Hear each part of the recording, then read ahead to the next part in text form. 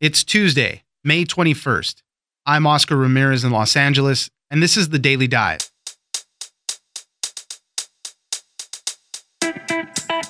President Trump has warned Iran not to threaten the U.S. again, or it will face its official end. This happened shortly after a rocket landed near the U.S. Embassy in Baghdad. Iran quickly responded with a hashtag never threaten an Iranian. The U.S. has deployed bombers and an aircraft carrier to the area as Iran has increased its uranium enrichment production. Nahal Tusi, foreign affairs correspondent for Politico, joins us to discuss the rising tensions with Iran. Next, is revenge porn considered free speech? The Illinois Supreme Court has heard arguments on whether the state's revenge porn law violates freedom of speech after a woman sent nude photos of her husband's mistress to friends and family as an example for why the marriage went bad. Deanna Paul, former sex crimes prosecutor, joins us to discuss revenge porn laws. Finally, now that Game of Thrones is over, has Appointment TV officially ended? Will there ever be another show that you have to make time to watch when it airs? Or have streaming services and social media changed the way we watch TV forever? My producer Miranda joins us to discuss if we'll ever all watch a show together again. It's news without the noise. Let's dive in. You know, we're right now dealing with Iran, and they put out so many false messages that Iran is totally confused. I don't know. That might be a good thing. Joining us now is Nahal Tusi, foreign affairs correspondent at Politico. Let's talk about Iran, the increased tension that is going on right now. The president just was exchanging some words over Twitter, telling Iran basically, do not threaten the United States or I will make it your official end.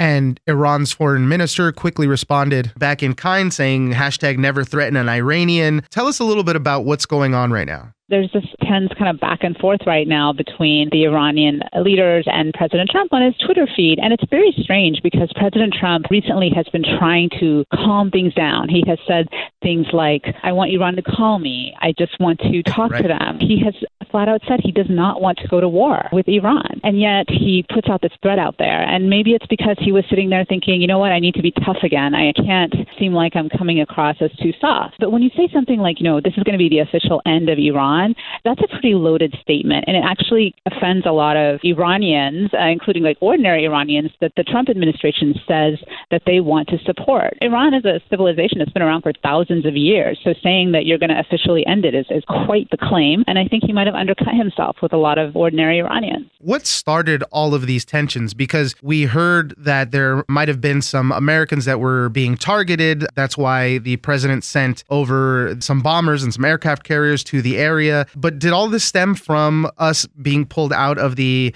Iran nuclear deal? Yeah, I mean, the tensions have really been building up for months and months. The United States pulled out of the Iran nuclear deal, imposed a ton of new sanctions, damaging Iran's economy. And then recently, the United States, the Trump administration, announced that it was going to declare a major piece of Iran's military as a terrorist group. Now, the Iranians, they've kind of been still sticking with the nuclear deal, but recently they said they're going to take steps to reduce their commitment to the deal. They also are pretty upset about the terrorist designation of one of their major military units. And so this has just been a situation where now they are apparently making moves that the U.S. feels are threatening, whereas there is also the argument that the U.S. is making moves that the Iranians feel are threatening. And so it's kind of becoming the question of like the chicken or the egg, like which came first, whose threat came first, and which one is going to lead to what. Iranian officials have said that they've quadrupled their uranium enrichment production. The uranium that they have would still be enriched only to that 3.67% limit that was set under the nuclear deal, but they could go beyond their stockpile limitations pretty soon. How does this figure into the whole discussion? What they're hoping to do is they've given the Europeans and other parties to the deal, like Russia and China, a couple of months to find ways to ease the economic suffering that they are facing right now as a result of U.S. sanctions. So they said, look, guys, you need to help us get out of this economic mess. Otherwise, we're going to start walking away from the deal and enriching uranium and doing these other things that puts them in violation of the deal. Because the way the Iranians look at it is, look, we signed up to this deal saying we would eliminate our nuclear program, so that you guys would lift economic sanctions that were already on place earlier, and so our economy would improve. And so they just feel like it's become a very one-sided deal. And I just don't see how the Europeans are going to be able to pull together anything that helps Iran's economy in the next 60 days. I just don't understand how that's going to happen, because European governments cannot force their businesses to do business in Iran. And that's really what it's going to take to help their economy. If the Europeans do come to some sort of deal, some type of agreement, where does the U.S. stand on this? I've seen that they're still threatening to sanction companies that import oil from Iran, things like that. So what is the U.S. going to do if they come up with some type of deal? The U.S. is taking a very much like a take no prisoners approach to this thing. The thing that's really interesting about the U.S. sanctions on Iran is that they target companies and governments elsewhere beyond Iran and beyond the U.S. that do business with Iran. So European companies, Chinese companies, et cetera, they are subject to U.S. sanctions, meaning they can't access the U.S. market if they try to do business in Iran. And if the Europeans were to find some way to get around it, I don't know how they're going to manage to do that, especially if they rely on the dollar as, the exchange, the main currency. If they can do that, if they're going to try, I think the U.S. will have to impose sanctions on some of these European companies or firms, or Chinese or Russian, I should say. And if they don't, if the Americans don't do that, then it kind of is like these other countries are calling the United States bluff on sanctions. But I think this administration very much is prepared to issue fines and cut off the U.S. market from some of these foreign companies just to send a message that they should not do business with Iran. How much of all this is bluster, and how serious are these threats? There was a rocket that landed near the U.S. Embassy in Baghdad. They said that nobody was harmed, and it was kind of unclear who was behind the attacks, but that's what prompted the president to tweet out, if Iran wants to fight, that will be their official end. So where are we with this? I mean, you're asking the million-dollar question. How much of this is just a bunch of talk, and how much of it is serious willingness to take military action against people or organizations that the U.S. think threatens Americans? Because both sides said they don't want war. The president has said that, and Iranian officials have said that as well. Well, yeah, but they each also say, but if the other side does something, we will respond with military force. So the question is, who's going to go first, and who's going to try to de-escalate this the best? There are efforts. They're talking to other countries. People are trying to quietly mediate and bring people off the cliff a little bit. There were also reports that there were Iranian allied militia groups that denounced and said they had nothing to do with the rocket being fired. That might be a sign of them trying to calm down tensions. But yeah, I mean, look, wars can start over any number of things. And this is one of those situations where it could be some low-level guy, like accidentally firing a gun. Yeah. And, next thing you know, we could have another war. And I think that's what really, really worries a lot of people. The last question I have, do we have any official communications, back-channel communications with Iran? Because the president has said, yeah, I want them to call me so we can negotiate something. Do we have that open line of communication? Well, the Swiss serve as our protecting power in Iran, so they've always been a channel for us to communicate with them. Officially, the Iranians do have an office at the United Nations. There's probably ways that we can get information to them. And also, it's quite possible, but I don't think they'll admit it, that the CIA probably has some sort of a line to Iranian intelligence that they probably don't want to make public. And that's just my guess, but it's probably a pretty smart guess. But then, to be honest with you, so much of this is actually being done like in public on Twitter. Yeah, it's like, why do you need a back channel? Right. Like, that's one of the things that continues to amaze me, how a lot of this does play out there, and which leads to a lot of misconceptions, a lot of misunderstandings, because it is playing out on Twitter instead of these official lines. So we'll monitor this, because I know a lot of people are very concerned. Nahal Tuzi, foreign affairs correspondent at Politico, thank you very much for joining us. Thank you. Have a good day.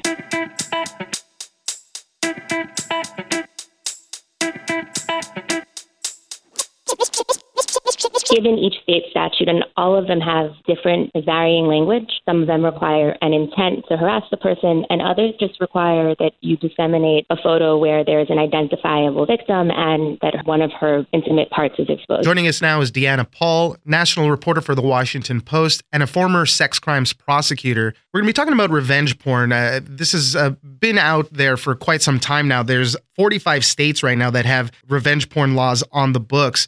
But there's a certain case in Illinois that's arguing that revenge porn is free speech, and they're saying that the laws there are unconstitutional. It has to do with a woman who's named Bethany Austin. Her and her husband were having a rough time. He was having an affair with a neighbor. She published some photos of her, some nude photos of her, and after that, she was arrested. Tell us a little more details of their specific situation and how this relates to the lawsuit that they brought forward. She was in a relationship for 7.5 years. They were engaged, and she learned about this affair that was going on. They had modern technology, and her iPad was linked to the iCloud that his was linked to. And everyone acknowledges that they knew this at the time. But so she received the conversations between her fiance and this neighbor, as well as nude photos of the neighbor. And when it came to them deciding to tell all of their family and friends that they were calling off the wedding, he wanted to say that it was mutually agreeable, and she said she wanted to tell them the truth.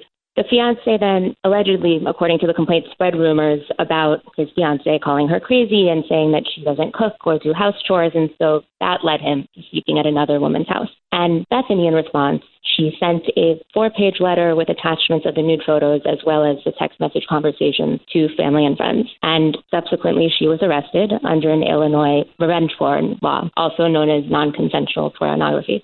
Now, the question that I have, typically we think of a revenge porn thing. It's a sextortion type of thing. We're going to put you in a bind or something. And they put the photos like on a social media platform, something like that. This was a very small occurrence. She sent it to family members, basically just saying, this is why we're breaking up. It's not like it was disseminated widely. Does that matter at all in this case? It does matter because given each state statute, and all of them have different varying language, some of them require an intent to harass the person, and others just require that you disseminate a photo where there is an identifiable victim and that one of her intimate parts is exposed. Illinois is one of those laws where they're arguing that she, in fact, did all of the elements that would lead a prosecutor to be able to prove the case beyond a reasonable doubt. She didn't necessarily mean it to harass the other woman. It was really to prove her husband wrong. So how is Bethany arguing this, that this is free speech? I think I read that her attorney is saying that these nude photos to the husband were a gift and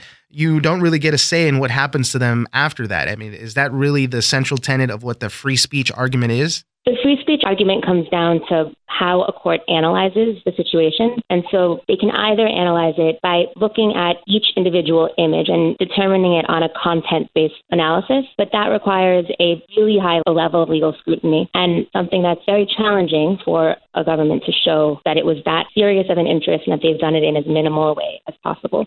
The other way a court could analyze it is by looking at the interest that the state has in protecting the privacy of its citizens. And so if a court leans toward the first one, it could make it that free speech is protected by the Constitution. But if they look at it the second way, then it's likely that the court follows what other states who have brought this up to court has decided. And that would say that the government has this interest in protecting everybody's privacy, and therefore it's an acceptable restriction on free speech. It's such an intimate thing, even though it's so easy to share now. I think for most people, if you're sharing a photo with somebody, a nude, intimate photo like that, the expectation is that you don't want it to be out there. So it's going to be interesting to see how the Illinois Supreme Court will rule on this one specifically. How are these revenge porn laws doing overall? They're making their way through courts all over the place. In Texas, it's happening. In Vermont, there was something that passed also. How's this working across the country? Vermont Supreme Court ruled last year that a sexually explicit image deserves as much privacy as other forms of sensitive information, like medical records or financial information. Texas has a case that is currently pending at the state's highest court. We don't know when it's going to be decided. There's no deadline for that. And there's still different agencies and people filing briefs in the case. And then we have the Illinois case, which they argued last week. And again, we don't know when the decision will come down. Deanna Paul, national reporter for The Washington Post. Thank you very much for joining us. Thank you so much.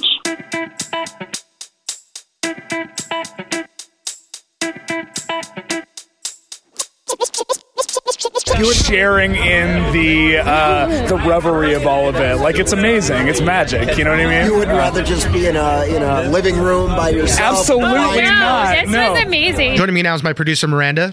We're going to touch a little bit on the big event that happened over the weekend, Game of Thrones, the finale. They set an all-time record for HBO, the ratings. They drew in 13.6 million viewers for the initial airing of the series finale, but you add in replays, you add in early streaming numbers, and that figure climbs to 19.3 million. They're records for Game of Thrones and for HBO also. I mean, it was a huge cultural event almost. We're not going to talk about what happened in the show specifically. There was some more flubs. There was water bottles. People weren't happy with the way it ended. There was petitions for rewrites for the season. That's for fans of the show. The broader implications are really how TV has changed. Everybody's signaling that this could be the end of appointment TV. This is the last blockbuster TV show of our lifetime.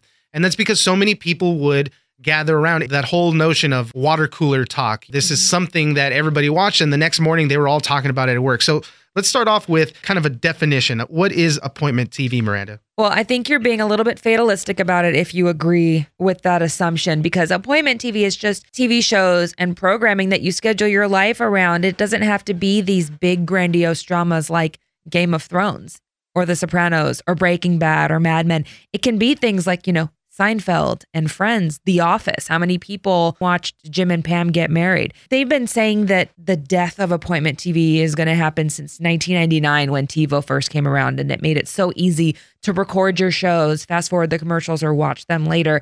So this isn't a new concept that whatever's going to happen next is the death of appointment TV. They said the same thing when Netflix started streaming TV shows and Amazon Prime and all that stuff started happening. And that's the point, though. Things are changing with the way we consume stuff. Part of it is also that you do have to set your life around the shows and make the time to watch it. Part of it is now with the way we consume it and have social media and everything is the spoilers. Right. If you don't watch something like a Game of Thrones on the night of, by the next morning, it's hitting all the news. It's hitting your social streams. It's your friend text chains are talking about it. I know you had to put your phone away during Game of Thrones on Sunday night. I went to a screening like at a little tiny theater house. It was super cool, but we're in the West Coast. We had to see it at West Coast time at 9 p.m. So for 3 hours, I had to put my phone away so that we couldn't see any spoilers. But this is all kind of with factors in now to this appointment TV. Back in the day, there were no spoilers like that. And now if you're not watching it right when something is airing, something as big as like a Game of Thrones or a Breaking Bad, even when it was going, you run that risk of spoiling everything. And that's what they're saying is significant about Game of Thrones. It launched the same year as Twitter. So people have grown up with this show in an era where live tweeting is common. So you don't necessarily have to do a big watch party with your friends and your family or whatever. You can live watch it with thousands of fans on Twitter and have in-time discussions about what's happening. What did you just see? Oh, did you notice that? That kind of stuff. Yeah. So analysts are saying that it's possible that Game of Thrones, if it were to premiere today, wouldn't have the same cultural impact that it had because of just the timing of it was really lightning in a bottle. Yeah. I mean, do I think it is the end of appointment TV now that Game of Thrones is gone? No. I think there will be some other show that will capture the big cultural interests of a lot of people, and people will want to watch it together and get those watch parties going. But the way we consume stuff is different now. As a Netflix or a Hulu, these streaming services, they release seasons as a whole. It's the whole 10 episodes. So you don't get that incremental weekly buildup, that excitement. But then you have the 2 weeks where everyone's talking about and then it's Stranger over. Things or Dead to Me, and then it's done. I was in the hair salon on Friday covering my ears because people were talking about that Dead to Me show, and I haven't seen it yet. That's part of this appointment TV thing. It's changing things, whereas a week-to-week incrementalism, you'll watch a show on the streamers, it's a flash in the pan almost. And you never know when someone else is watching it. Think of the conversations you have. Did you see that Game of Thrones episode last night versus have you seen Dead to Me? Or where are you in Dead to Me? Or where are you? What just happened? You never know. You're not watching it in tandem with people a lot of times, or you're just recapping a whole season of something to somebody. The streamers are probably going to have to adjust what they do. There's no reason why Netflix can't drop an episode of Stranger Things over the course of 12 weeks as opposed to one big, it takes you a whole weekend to watch, but you're done with it. And then it's out of your mind for another 3 years. People just watch stuff differently. Think about also, you go home and sometimes you're just not in the mood to pick up a new show or to watch something that's going to be involved with a lot of story elements like a Game of Thrones. You just want to watch something silly and something that That's why we go back to it all the time. That's why The Office is the #1 streamer for Netflix. It's going to be interesting to see what that next big show will be. I think there will be one. Yeah. It might take a few years before it happens. But for now, a lot of people are kind of sad that this is done, and you lose that camaraderie with following along with these shows with people. When you think about the end of Game of Thrones, though, it's not over. There are at least, 8 other Westeros themed shows in the pipeline. So they're just trying bide your time. They're just trying to capitalize on whatever popularity they can at that point. Thanks, Miranda. Thanks, Oscar.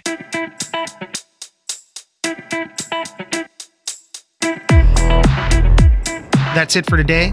Join us on social media at Daily Dive Pod on Twitter and Daily Dive Podcast on Facebook. Leave us a comment, give us a rating, and tell us the stories that you're interested in.